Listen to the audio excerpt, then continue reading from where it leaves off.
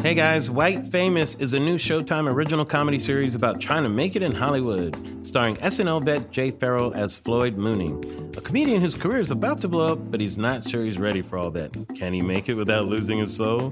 White Famous is executive produced by Academy Award winner Jamie Foxx and the creator of Californication, Tom Capinos. And the show is based on Jamie Foxx's real-life experiences and also stars Michael Rapaport, Jacob Ming Trent, Utkarsh Ambudkar, I hope I didn't mess up his name, and Lonnie Chavez. The 2-episode series premieres this Sunday, October 15th at 10 p.m., only on Showtime. It's really, really funny, guys. It's really kind of the story of Jamie Foxx making it in Hollywood. And you can also watch the hilarious season premiere right now for free on YouTube. So just download the Showtime app now to start your free trial. That's White Famous.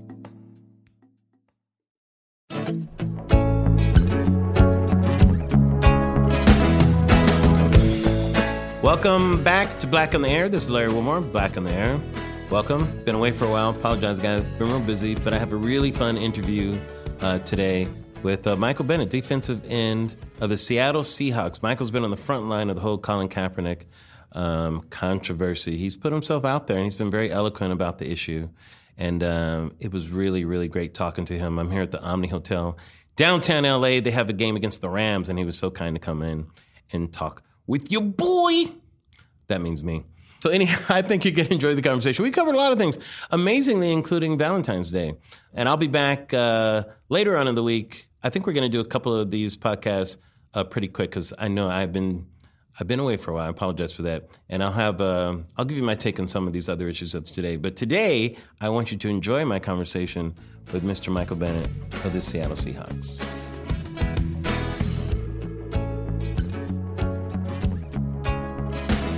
Very excited. Mr. Michael Bennett of the Seattle Seahawks, which you guys, I don't know if you mentioned, is my team now, even though I'm from LA. And I'll tell you why, Michael. The Rams left me. I didn't leave the Rams. That's true. And then they come back acting like I'm supposed to be with them, right?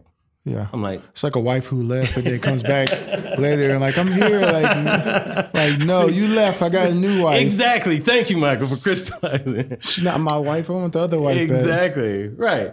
So this could be a polyamorous story. Yeah. But so I chose the Seahawks. This was like in 2013. And I did it on Facebook, I remember. I said, look, I need a team. I'm abandoned here. I'm an orphan. I'm tired of not having a team. Alone, yeah, exactly. I'm tired of it. It was like abuse. And I said, I'm leaning towards the Seahawks, but if you can make your case for a team, I'm happy to go with it. Yeah. This is the truth. And people tried to make their case, and I'm like, sorry, Seahawks. Well, I mean, what team did they try to make you? Well, Bears, because my family from Chicago. Boo. Exactly. Man, they haven't been good since Sweetness. Thank you. Right, since 85. Yeah. Right. Then they said 49ers. I'm like, come on, man, that's in the same division. Yeah. And they were foes. You know, I can't. It's too close. 49ers are too close. I know what they did to Colin, so you move on. Well, that was coming. That was on its way, right? So if I had that brother Spidey sense, I could have sensed that. No, they did cat bass. Chargers, I'm like, stop it, man. Stop trying to push the Chargers on me. You can't push the Chargers. Orange County, and everybody likes Orange County. There's no diversity there. That's not going to last. Sorry, Chargers. Yeah. So I'm like, Seahawks, they got, Coach Carroll, USC, dope uniform. I like the players, defensive minded. Yeah. Strike fear in the hearts of men like the Raiders of old. Yeah, for real. Exactly. And then you won the Super Bowl. I'm just trying to take credit at the beginning. I think it's all because of you. Sometimes you don't realize the outside forces that are making you win. I'm like, man, they conspired to have you guys win. If I'm in the Hall of Fame, I'd be like, if you're still alive, I don't know if you could be still alive by then, but if you are alive, questioning my mortality at the beginning of the show. I want to thank Larry. I'm like, yes, I want to thank Larry. He was a great guy. All right, Michael Bennett, you are the star here. How long have you been in the NFL now? It's 9 years? Seems like it was just yesterday. Time flies, right? It's flying past. I got an 11-year-old daughter. I'm just like, this is flying by. And this is like, I love your story because, and football is like this more than any other sport. It really is like a wish fulfillment because football, you can leave at any time. Injury could take you out at any moment. That's true. The draft isn't like it is in basketball where it's a star. Like each number shows how much of a star you were in college. Yeah. Football stars can be hidden in the third round. So true. You never know where a star can come out of. I feel like football is like an American story. Like it's like like you can start as a janitor and end up owning a company. And I feel like football is like that. Like you can be like an undrafted guy and be a Hall of Famer, or you could be a first round guy whose family you started with an endowment and you blow it.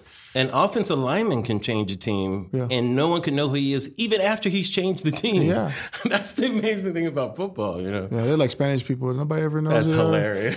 But they do so much great work, and people always want to get rid of the offensive lineman. I'm just like, they do all the work, like Spanish people. Like they do. They do exactly. Great people. That's how they do it. I know. That's their jam. Yeah. Right. So that was your dream fulfilled, being a football player, bounced around a little bit, but landed back with the Seahawks where you started, right? But honestly, I think I was a football player by accident, really. I think really? How did that start? Like, I feel like I never really thought I would be in the NFL. Like, I wasn't a kid. I was like, oh, that's the dream I want. Like, I look back and we did like a little time capsule thing. And I actually put the FBI or a chef, and I was like, really? That's far from the thing, And then that didn't end up happening.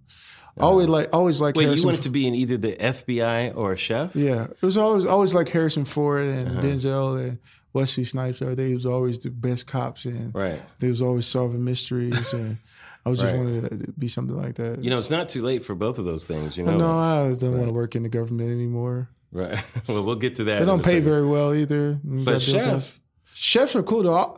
The only reason I always want to be a chef because I feel like when you're a chef, you understand food and you know it. You like pair it with this and eat it with this. And if you're gonna eat hamachi, you need to do it. Let's just like you get to enjoy food the way food is supposed to. You don't just eat a hamburger. Yeah, it's like no, this is Wagyu beef, and it's grade A. It came just from straight from Japan, and they grinded it. So you get to understand food. And I love food, and I think food is one of those things that it invites you into people's culture. So that's why I love food so much. That's interesting. And you like the details of it. I love the details of it. I love the way it smells, how to prepare it, how they eat it, why they eat it. And it's just such a story. I love watching Anthony Bourdain because he just tells a story through food. Traveling all around. Do you cook? I cook at home and stuff too. Do you make things for friends and that kind of stuff? Yeah, we cook all the time. We have people over and just have a good time. Do you have a favorite dish? I think my favorite thing to cook though is hamachi kama, like just the color of the yellowtail, and it's just so it's really good to me. Hamachi is like it's so good. It's so good. I eat it raw, but I prefer I like it raw. Yeah, I like it raw too. A little bit of avocado, some jalapeno. Yeah, a little bit, and a little bit of sea salt. A little bit of jalapeno. Yeah, sea salt, nice. Yeah, you ever use that pink sea salt? Of course. That's the good stuff. That's the good stuff. Yeah, I couldn't get that till I got to NFL. Before it was the Morton salt, and I was like, let me get this cheap ghetto salt off of my the salt doesn't taste any good. It's sodium going up. That's hilarious. So you've enjoyed a nice career in the NFL, and this Colin Kaepernick thing comes up. When was that? Was it last year? It was like last year, yeah. Yeah, okay, so I just want to review this because I don't know when people are listening to this or that type of thing for the uninitiated. So the first step was what he was doing for himself at first, just a silent, it seemed to me like he was just doing a silent thing for himself. But I could be wrong about that. I think he was doing something for the people. I think he spent a lot of time and started seeing things that were going on. And it's kind of one of those things where he started to wake up about society, and he really couldn't hide behind the football anymore. And then it just started bothering him.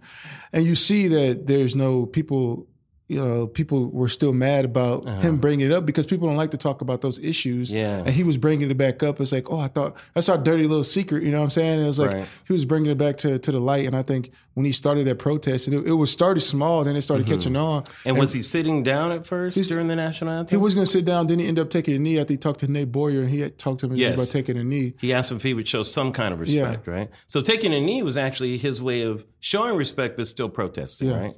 It was kind of that intermediary step. Right? And that's when it started getting attention, right? Then it it just caught fire. It just caught fire, but great things always happen like that. I was reading Martin Luther King's statements and his... Martin Luther King Jr. No, I'm just kidding. His essays, and he has just like a big book, and it's just about his books and his statement. And he was just talking about Rosa Parks, and she never wanted... She was tired, and she was tired of things that were going on, and she sat down. It was never planned. It was never orchestrated by anybody. It was just her being in the moment. And I think for him, that was kind of like the same thing. He was just happened to be in a moment where people were looking for something to follow. And that's what happened. And the greatest things happen like that. It just happens organically. Because I remember when Colin, I feel like when he got woke, that's when his braids turned into like an afro, like a full like, Yeah. like the Afro pick was coming out of his helmet. Yeah, it was. When he was like, man, Cap is woke these days. Yeah. And I think, do you think it's because he was the quarterback of the team that he got more heat than if he was like just another player, or it doesn't matter? I think it's just about the timing of everything. Of it? I think it was just literally like people, they see a culture and they think that a culture. They talk about other places. We'll talk about Africa or Haiti. They have so much racism or this is going on, and finally it's like you being a father and you out and you're like, oh, look what they're doing. And at home you're not taking care of your kids, and it was kind of one of those things where he was bringing back the issues that were pertaining to predominantly minority communities, and I think those issues started to like make people look in the mirror and be like, well, they were super uncomfortable with the rhetoric because they were like, they never heard this. It's like some of the younger people weren't part of the narrative anymore, and now their story was being told again. And I think that was the thing that was starting to bother people. And I think the sports world, I mean, it's been a while since athletes have been in the forefront of the movement, literally talking to Kareem and talking to John and, and all those guys. And the timing was just about timing and bringing people back together about changing the world. And I think he started that movement again. It kind of got lost for a little bit because money started to play a big role in the success of people, and it started to weigh on people's morality, and the money started coming so much. And so, because there's so much at stake, right? So much at stake. And then it comes a part where you are part of a community and you feel like because you're making money that the issues, they're happening, but look, I'm a outlier. And I think, just because you're an outlier doesn't mean that you shouldn't speak about the issues that are happening to people of color. It's interesting because choosing that form of protest divided people in many different ways than had it just been a protest, which would have just divided people on the issue. Yeah.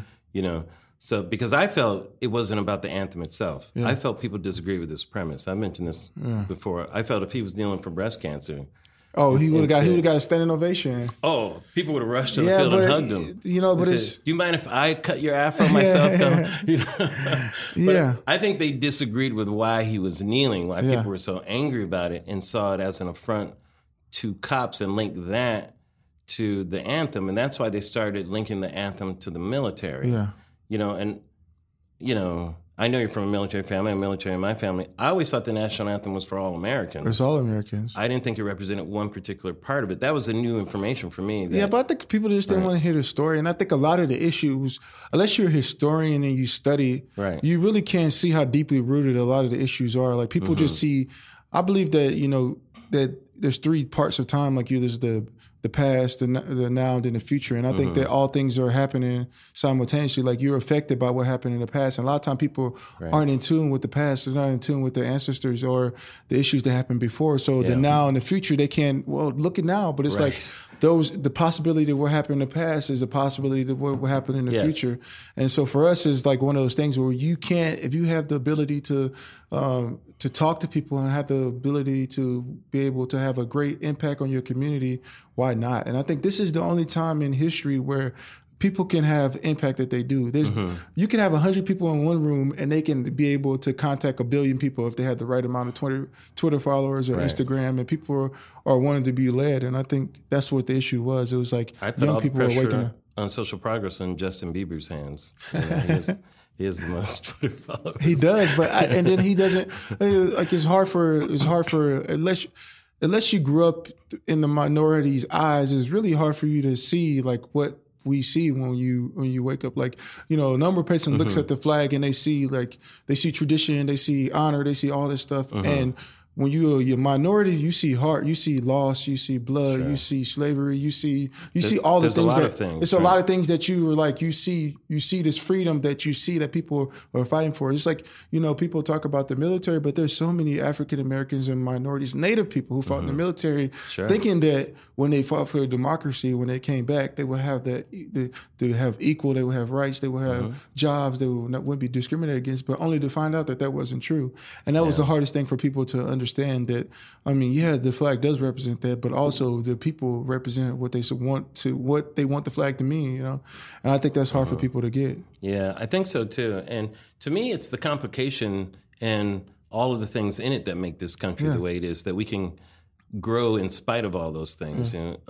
Kim Burns and he has the Vietnam special on right now on PBS. Oh, I watched that. Have you watched it? It's fascinating, isn't it? Because it's super fascinating because a lot of times in life you see from one perspective, and to see what the Vietnamese people went through to why they wanted the war, why they wanted their freedom, and the complications of the whole thing is like it's bigger than you can see. The story starts 100 years earlier. It's deeply rooted. You know what I'm saying? So it's like everything has to be with do you study? And a lot of times people don't study. You know, even like young African American kids, I feel like because they don't know their history, they don't know their worth. They think that where they started was slavery, but they don't know there were kings and queens and philosophers, doctors. You know, they created so many things in the world, and they don't know that because it's not taught to them, and because they don't know that, then they don't feel like they have any self-worth. And when they see when they see their counterparts, the people who look like them, you know, being murdered, or they don't have images. These just horrible images. They can't like fathom that they were more than that before.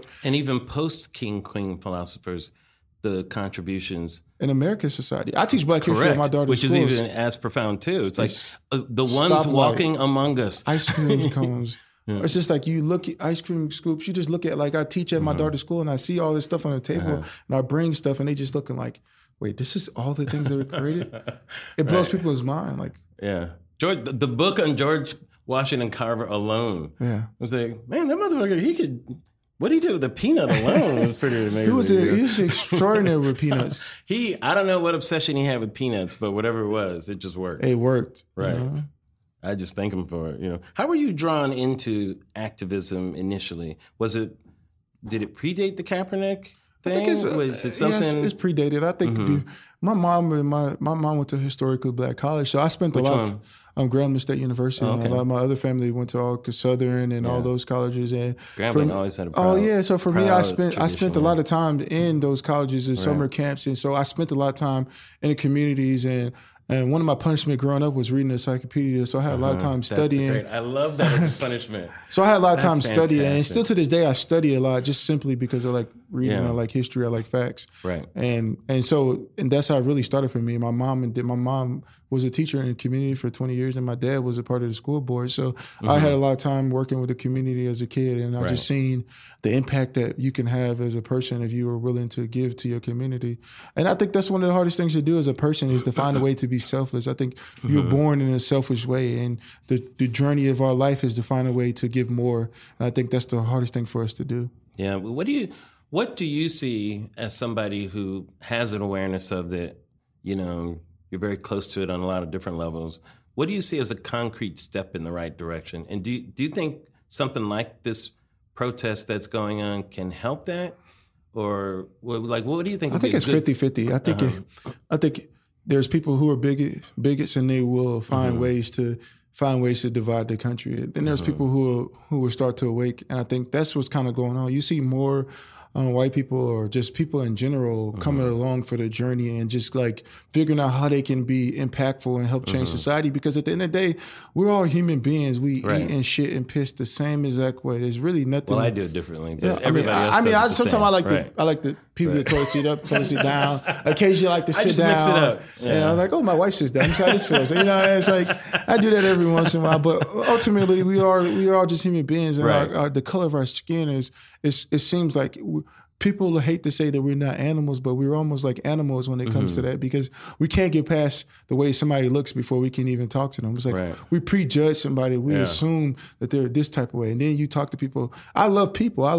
It doesn't matter what culture they're from. I love to just understand people and be able to be around people. And I think not a lot of people are willing to break out of their comfort zone. I think we're in our silos so much that we don't know. We're just safe in our areas. We don't want to be uncomfortable. And I think that's one of the hardest things to do for people. How do you think that breaks down? Do you think, I always feel like, who makes those moves? It seems so difficult. It doesn't seem like politicians can do it. Certainly not the people leading the country. I mean, do you think we need our athletes and our people in the public eye to help make those first moves, introduction to the date? I think we need those people. We need people like you. We need every type of person. When you see Lisa, all these guys, everybody just talking, women, men, and just talking about issues. It is people that wouldn't talk about it, or they love somebody but they don't know their politics or what they believe in, and finally they say something. It's like, well, I never knew that, and then all of a sudden they want to research on it about it. So I think it's important that it's the people. It's always the people. Yeah. It's never the guy. It's the people. It's how people treat each other. It's how people respect each other. It's the people, and people always think it has something to do with the system, but the system can be broken when the people want it to be broken. Yeah, I always think allies are very important. Allies are very important. You know, and I'd love to see like when white players join black players, you know, and when, you know, people in the fans and that type of thing. I thought it was great that your players and coach completely support you, where it seems so different than the Kaepernick situation, where it seemed kind of radioactive over there. Yeah, I think I've been blessed to be able to be around a coach who asks why. You know what I mean? There's not a lot of people who are asking why. Did you talk to him? Oh, yeah, I talked to Coach Carroll. I talked to Coach Carroll about our relationship was a lot different from player to coach. It's more like friend to friend. Like we talk about real issues, and we kind of like, he respects my opinion. I respect his opinion. To be able to talk about it, he knows my background is different from his background. His background is different from mine. Right. And so to be able to have a guy who wants to understand, who wants to find a way to impact communities, and he's always been like that. Yeah. And to be able to have that is the reason why you can have leadership the way that we do. If you look at the Seahawks, we've always been like the forefront of every single thing. Seahawks.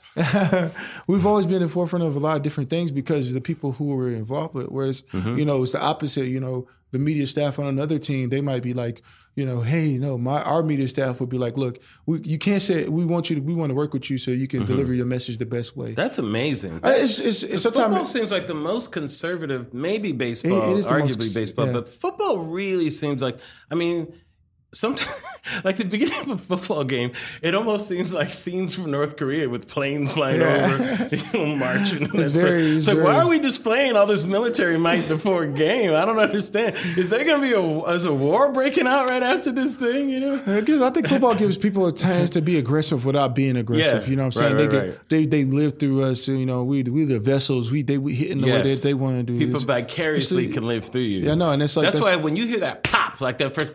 People aren't like, oh, they're like, yeah, because they also don't see us as human beings either. Yeah, and for that. Oh, really? You think that people don't see us as human beings? Does the helmet aid when that like? I think the helmet. I think fantasy football aids that. I think a lot of things. Really? Because if you put people in, you say fantasy, and then automatically you think it's a dream or you think it's a made up world. But because it's fantasy, people don't see the value in people when they come to injuries. The first thing they say is, man, my points are going to go down. I'm not going to be able to get 20 points. God just broke his neck and he got his kids in the school, his wife, you know what I'm saying? So it's like, it's the reality of the world, but people don't really look at it like that. They see it as fantasy. But every single hit hurts. Every single injury, every single person that loses somebody, that it bothers you too. Yeah. How do you deal with now? I mean, you have to combat so many things. Well, first of all, do you think, like, I don't know if I want to keep seeing this happen because I think the meaning of it may be lost at this point. Like when people are kneeling, like sometimes it seems like they're protesting Trump, you know, and a lot of the meaning is being lost, you know. And where do you think it is right now? You know, I think the meaning is what people want it to mean. I think when, like I said, it's one of those things like when a person who doesn't believe in what we believe in, they look at us, they see something opposite. But when a person who believes in what we do, they see hope. So it's two different philosophies, you know. People like people that don't like, oh God, these guys are fucking jerks and the motherfucker, they ungrateful. And people that see us, they like, thank you, like you giving us a voice, you teaching our kids about this to love themselves. And I think for me, it's always been it's not really about motivation, it's about inspiring the youth and give them the opportunity to be able to see that we still care and that we're still a part of the community, you know. And then it's with people too. People look at you and they see you as something that's, you know, that's incredible. But at the end of the day, you can easily die from cancer, which makes you Thanks for putting that out there, Mike. What I'm saying is, what I'm trying to say is that we're all just human beings. Yes. But people put, you know, they put this image on people and they put this worth on people that at the end of the day, that's what puts a barrier in between people. But at the end of the day, I'm there's a fragility to it's like it doesn't matter what I do. Tom Petty, he's one of the greatest musicians to live, but he just died. You know what I'm saying? Wow. And it's like he's human. And it's like people don't realize that at the end of the day, we're just all human beings and people just want a better world for their kids in the future. And that's the whole thing about it. I agree with that. I think at the end of the day, that's what most people are searching for. How do you deal with like the real negative, harsh attacks? Like, how do you deal with that? Especially with your family. How many kids do you have? 3. You have 3 kids. And what are their ages? 11, 6, and 4. Yeah, so the 11, and maybe the 11-year-old can certainly hear this stuff and know what's going on. Like, how tough is it when No, I talk to my daughter, but literally look at my daughter and I read to her and make sure she understands that, like I read Dr. King and I just be like, look, criticism is a part of anything that you challenge in an institution. You challenging what people were seen as the status quo. What has been normal is normal to see people live like this. This is normal. Now you don't want that to be normal anymore. Yeah. People that like it like that are going to be questioning you and change it. So for me, it's about my daughter. How can I tell her to go do anything in this world if I'm not willing to take chances and willing to lose things for her to have a better place? And I want to make sure she's going to be a leader in the future world, because I make sure my daughter is involved in the community. Make sure she goes to Japan, she gets to see how people live. She gets to be a part of Haiti and see what the difference between native reservations, to see that everybody is living different, but at the core of everything, everybody wants the same thing. So it's important that she knows that, there's people who say bad things, but look at the work, look at what we're doing. See the people that you're touching, you see the people, the lives that we're changing. I think people don't see that work. They kind of just stay in that glass mode and they just want to be like, oh, well, he's not doing that, they're not doing that. But at the end of the day, it's just about working with people and trying to figure, and everything you could literally say, you can literally show people and tell people, but they always gonna believe what they want to believe. You know, you can literally. It's just people are like that. It's amazing to me. Like I know on Facebook you had to deal with that false. There was like a false picture, like you were burning the flag supposedly in the locker room. I mean, the fact that somebody would make something like that, and then people would believe it because they want to believe it. They want to believe what they want to believe. People still believe in Santa Claus. Hey. Let's not go too far. Well, I'm saying people believe in what they want to believe. People believe in myths. We still celebrate Easter on a bunny. We still do a lot of things that. Well, the whole Easter thing, I don't understand. Like, I don't understand any of the holidays, honestly. Like, did Jesus resurrect, and then there was like a bunny in the tomb, and then it's a pagan holiday. They took the bunny, and then there was. And then there were eggs when they took. I don't understand Easter at all. I'll be feeling like we be doing some kind of. Cult thing. I'd be like, is it weird? Look at that. Does the egg have another meaning or something? But I just kind of like, I've never been like a big holiday type of person anyway, because I just believe like, why should a holiday define if I want to spend time with my family, if I value my wife? Valentine doesn't say that if I buy her something on Valentine's Day, that validates my love for her. The love that I give to Michael, her every let me day. Stop you right there. I do not want you to get in trouble. But my wife knows that. Slow your roll, Michael. If you're saying that, and she may have told you that, but she does not believe that. She believes that. Trust me, Michael, if you learn anything from this conversation, do not believe anything she says. I mean, it's hard. I mean, Michael, I know exactly what you're saying. If she says anything negative about Valentine's Day, don't believe a word of it. It is not true. It's not true. I don't know. I just go with what she says, and if she says don't go. Michael, this is wrong. No, don't go by what she says. Go do the opposite. Maybe I should do more on Valentine's Day. Yes, that's exactly right. Yes, you have to do more on Valentine's Day. I should buy her a helicopter then. Yes, I always wanted a helicopter because Kobe had one. Well, I don't know if you want to emulate Kobe when it comes to Valentine's Day. Yes, you did. I don't know. Not if that should be your especially in the bathroom. No. You don't want to do that. Kobe, I love you, man. Oh yeah, come on, Mamba. You know what's also been tough is, I mentioned the president earlier. It's tough when I don't understand why the president, first of all, intervened in this. But I remember he called you guys sons of bitches or something like that. I mean, it's hard to deconstruct anything he says. The tangerine Idi Amin, know. But what effect did that have on the players, when the president intervened? Like, what did you guys talk about that? I mean, did it become let me ask you this way. Did it become a serious moment, or was it like, what? Was it just that kind of moment? I think it was a serious moment for a lot of people. I think a lot of people wanted to be able to make a stand. They wanted to fight against him. But when I was thinking, I was like, that's not the thing that we want to fight against. We want to fight against the system. Exactly. And I think it got lost. And I think, I don't know if he planted that and made it like that. He kind of like he's diabolical underneath. He's so, I don't know. He's really good at what he does. You know what I mean? Yeah, he made it his fight. Which, to me, it almost ruined it all. I wish he wouldn't have said anything. It's almost like, let's just do handstands right now. Right. Because to me, I don't know why everybody's not locking arms if it's a protest against Trump.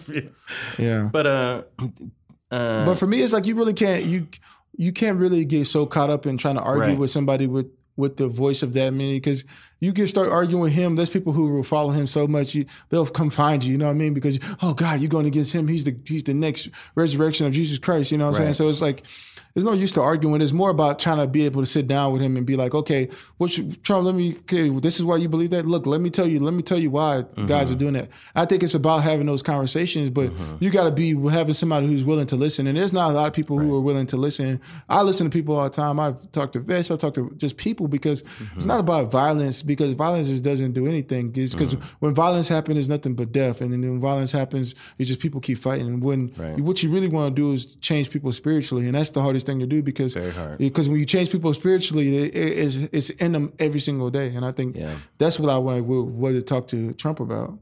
Now, if he invited you to have a conversation, would you sit and talk with him? Yeah, I'll sit with him. I'll definitely sit down and talk to him. You know what I mean? I think it's important that we don't lose sight of what the whole thing is by how we hate.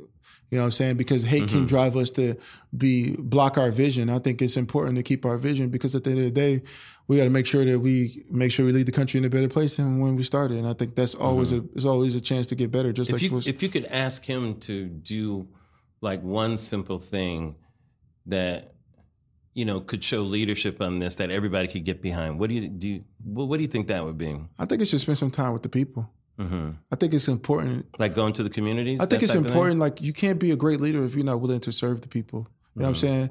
So Obama did. He went to all the white neighborhoods. You got to go to all of them. You just got to hear your people. These are people that you represent. And you might not want to talk to them, but listen to them. And just people, even if like it's like having your wife could be talking to you, you'd be like, I don't want to listen to her. But she starts talking to you Michael, I'm going to stop at the end again. of the day, I'm just saying, at the end of the day, and when she talks to you, she vents it. You know what I'm saying? Whether you agree with her or you disagree with her, she vents it and she feels better. And I think a lot of people just want to vent about, look at our schools, look at these things that are going on. Like, they want to know that they're being heard. They want to be known that they're being heard. Yeah, and then there's also action in certain things too. Everything from Flint, Michigan. Yeah. I mean, the debacle that happened in Puerto Rico, where people need desperate action. Let me ask you a couple of things about football. I played football growing up. My dad played college football. I can't tell. You can't tell? I'm just joking. I'm joking. Look, sorry, I'm just joking. He looks like hold on a second. For all you guys that haven't seen him, he's built well. Okay. I got some height. Yeah, you got some height. Yeah. I played a lot of different sports. Yeah. Basketball. I mean, I still got my Jade. Don't got the hops anymore, but still got the Jade. Yeah, you know how Jade. I mean, hops they fade away. Jay shouldn't leave you. Hops fades. Yeah, even Michael Jordan can't dunk now. He cannot. Yeah. And once upon a time, he could do all kinds of stuff. He could do anything, right? Yeah. What do you think? I'm concerned about football because I love football, right? Yeah. But football is in a precarious place right now. It is. It's seen like, and I hope it doesn't go where boxing is. Like, boxing to me took a turn. I don't know if it was the 90s, once Tyson started biting people's ears and stuff. You know, but even before that, like Howard Cosell started talking about the violence in boxing, it felt like kind of out of control. But now, I mean, who knows? The MMA is like off the charts in terms of... People like brutality. People do like brutality. Yeah. They like brutality. They like, don't kill him, but beat him until he can, but just don't kill him though. Just beat him till he's bloody, but that's way too much. His eyes, both his eyes are closed. Just leave one of them closed. People like brutality. I don't know what it is. I think it's just the human side of us that wants to be the animal side of us. It's like not the human, it's the animalistic side of us that wants to like.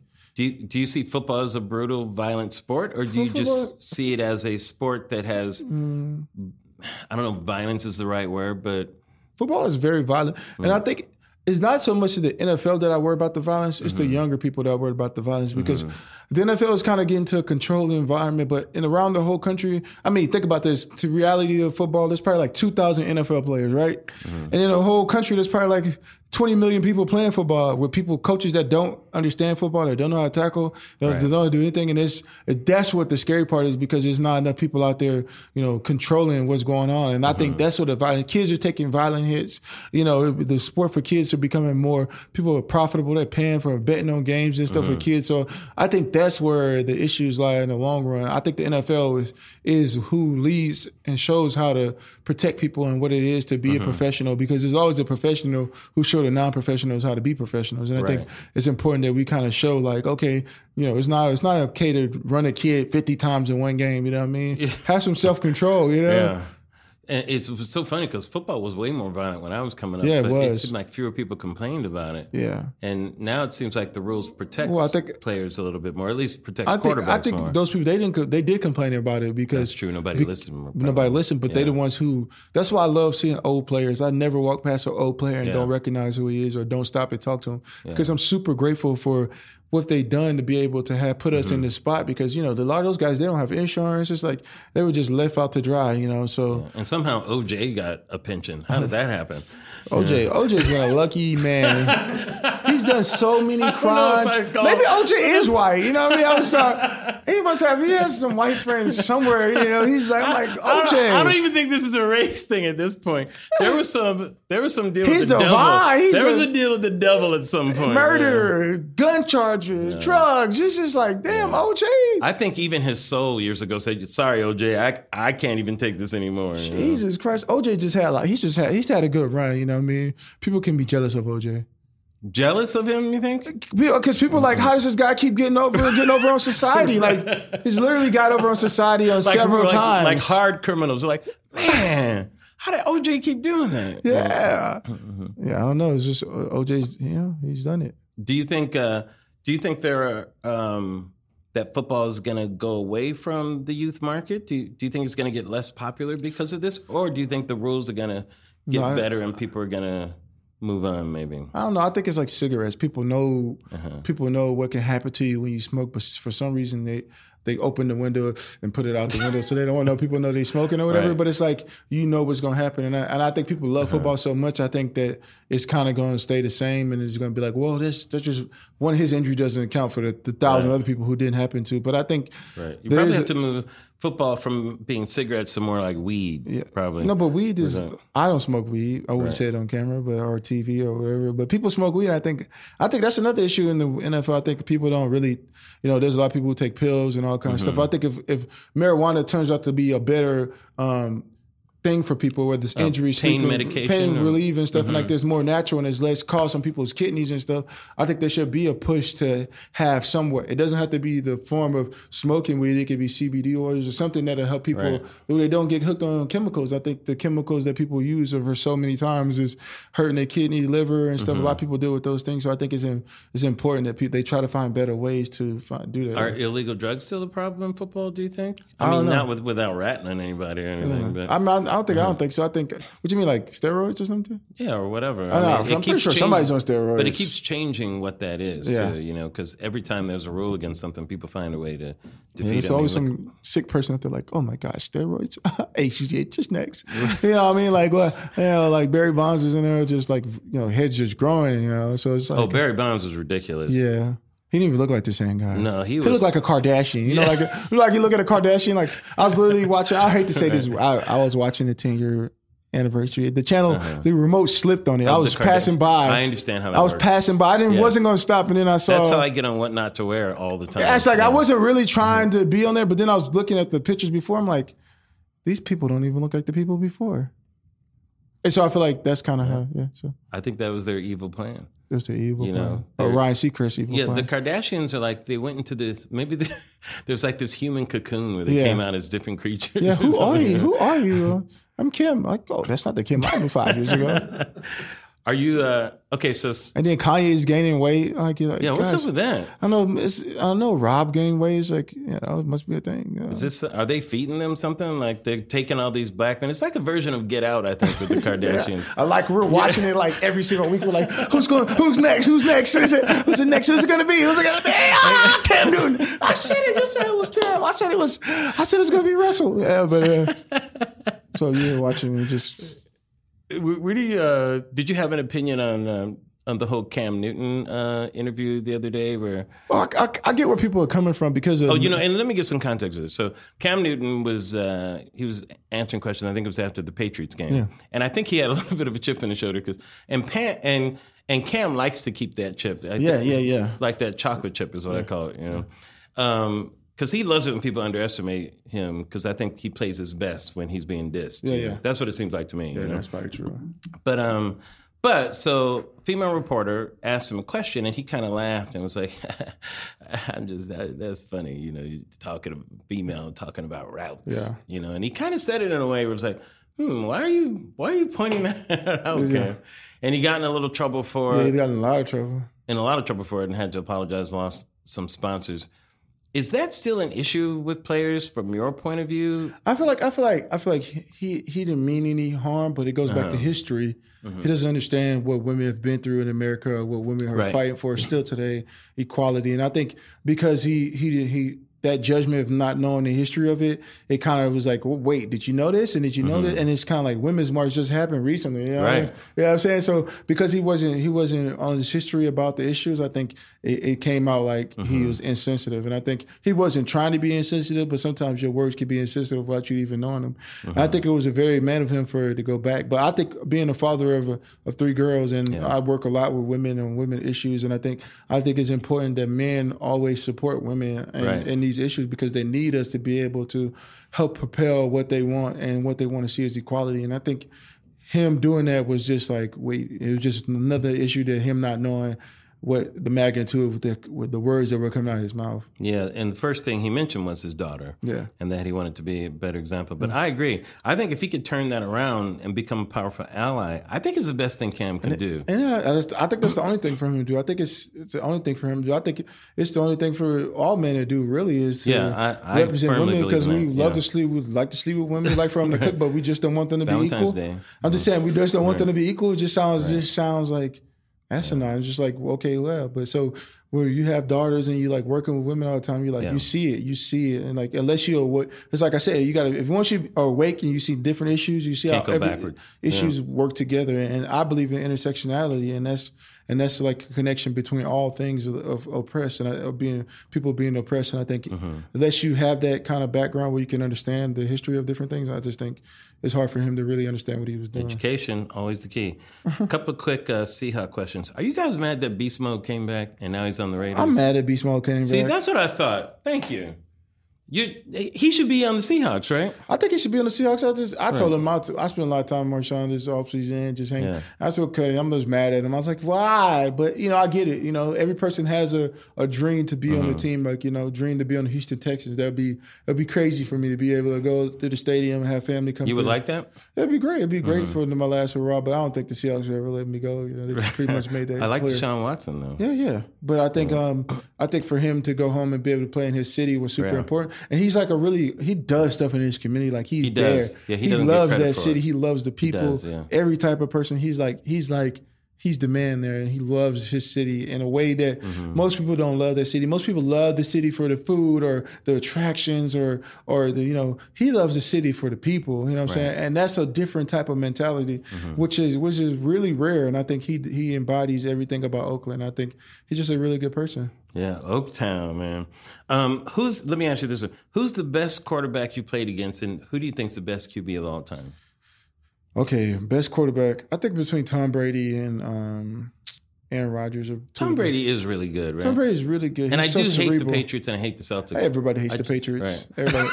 Something about Boston that people just don't like. Nothing against. I love Boston. The city is fine. I mean, I've met so many nice people in Boston, but I hate the Patriots and the Celtics. I can't help it. And then I never understand why teams are called I just don't get it. So Tom Brady's at the top of the list? Mm-hmm. Tom Brady and Aaron Rodgers. Those are the top. Yeah, that's two top. Top you played against, or you think the best? The best right now. The top best. Who's the best of all time? The best of all time. I don't believe in the best of all time. I believe there's a group of people who are that significantly impacted the game in certain different ways. So you got Ken Stabler, you got Troy Aikman, Dan Marino. Nice. You got I can keep going on, but Do you have a favorite? Roger Staubach. Who's your favorite of all time? I think I like Ken Stabler. I think you got. Why do you like Stabler? Why do I like Stabler? I think he just played the way people want to live. He kept it 100. He kept 100. He kept 100 back in the day. Joe Namath was cool. Yeah. It's just a lot of good quarterbacks and that were really good. Randall Cunningham, and then you got people who sports is been so cool in society because sometimes sports is ahead of the world. As far as integration, as far as like that. So there's been a lot of great players who have helped integrate and all of those. All right, last one. And thank you so much, Michael, for taking time out. Michael has a big game tomorrow, slamming my ex, who are the Rams. Yeah, she's your ex. And she's married to somebody. She's married to your friend, too, man. I know, exactly. They have a kid. I don't know. The kid kind of looks like you. Where were you 2 years ago? Yeah, these analogies have gotten completely out of control. All right. I know you don't like to compare, but here's what I want to know. Best defense, okay? I'm going to give you 3 choices. 74 Steelers, 85 Bears, 2014 Seahawks. Go. You forgot people though. There's a lot more, but I'm just using 3. Okay, let me have 2 more. Minnesota Vikings, like you can't. Like, well, come on, Minnesota Vikings. I mean, you can choose a lot of different years for Minnesota Vikings. I'm just thinking Alan Page and all these guys. Oh, come on, man. I'm just saying the those Purple guys, People Eaters. That's what I'm saying. The Rams, Carl Eller, Deacon Jones, Pearson Forson. So many great defenses. So I don't think there's. I think everybody. But some of those. But let me just say this: Minnesota and Rams, those teams, their front line was ferocious. But in terms of total defense and like defensive records, like that Steeler defense. Yeah. I think everybody is like, I don't like to compare people because everybody transcended their time. Like their time, they were the best, and like we're in our time and we're the best. And the Ravens. So you're are trying the to best. say you guys are the best because it's this time? We're the best in our time. Like we've never, we do things statistically that haven't been done. And sometimes I go to work and I just don't realize the greatness that I'm playing with. Like there's a possibility that like guys that like 5 guys on my defense could possibly be in the Hall of Fame or you know what I mean? It's like you know. I know that's like you don't really realize it, and it's like thing like these guys are like great, like we're like being great historically, and it's like those other guys have been really great at their time, and I think there's going to be another team that's going to be better than us. So I think it's like the times is they all go together. Like people get mad, like who's the best basketball player in the world of all time? I'm just like, there's so many great ones. Will Chamberlain, Pistol Pete, Michael, like Magic. Kareem, Magic. It's like LeBron. Like I think people get caught up in that who's the best, and just recognizing people for what they did was great. How many more championships you guys got in you? I think we got 2 more in us. I think the loss of Marshawn was a big toe to figure out how to get somebody like that. But now we're trying to figure it out. But so I think we got time. I'm a big fan. Thank you so much for being here. It would be let me tell you something. To have somebody like you really stressing education, learn your history. I mean, I love how you're out in the community. And guys, listen to this man. Be an ally for women out there as well. I think it's important, man. There's so many front lines, and with the whole Kaepernick thing, I think if everybody just remembers the reason why he initially did this, I think, and I think too, people don't realize like you can't be an advocate for Black Lives Matter without being an advocate for women's freedom. You can't be an ally for women's freedom if you don't, and for Native people. Like it's like it's all connected. Like you can't be like, well, I'm so far left for this, and I've learned that from Angela Davis, and it's just like you can't do that. You got to be able to. Each issue is connected together, and people who will be like, well, I love America, but okay, well, you love America, but you don't love the issues with the minority people. And it's like those things work together, and I think people have to realize that, and to be able to have a better world and don't create barriers in between issue because all the issues are just a circular motion. Well said. Thanks, Michael. Thank you, man.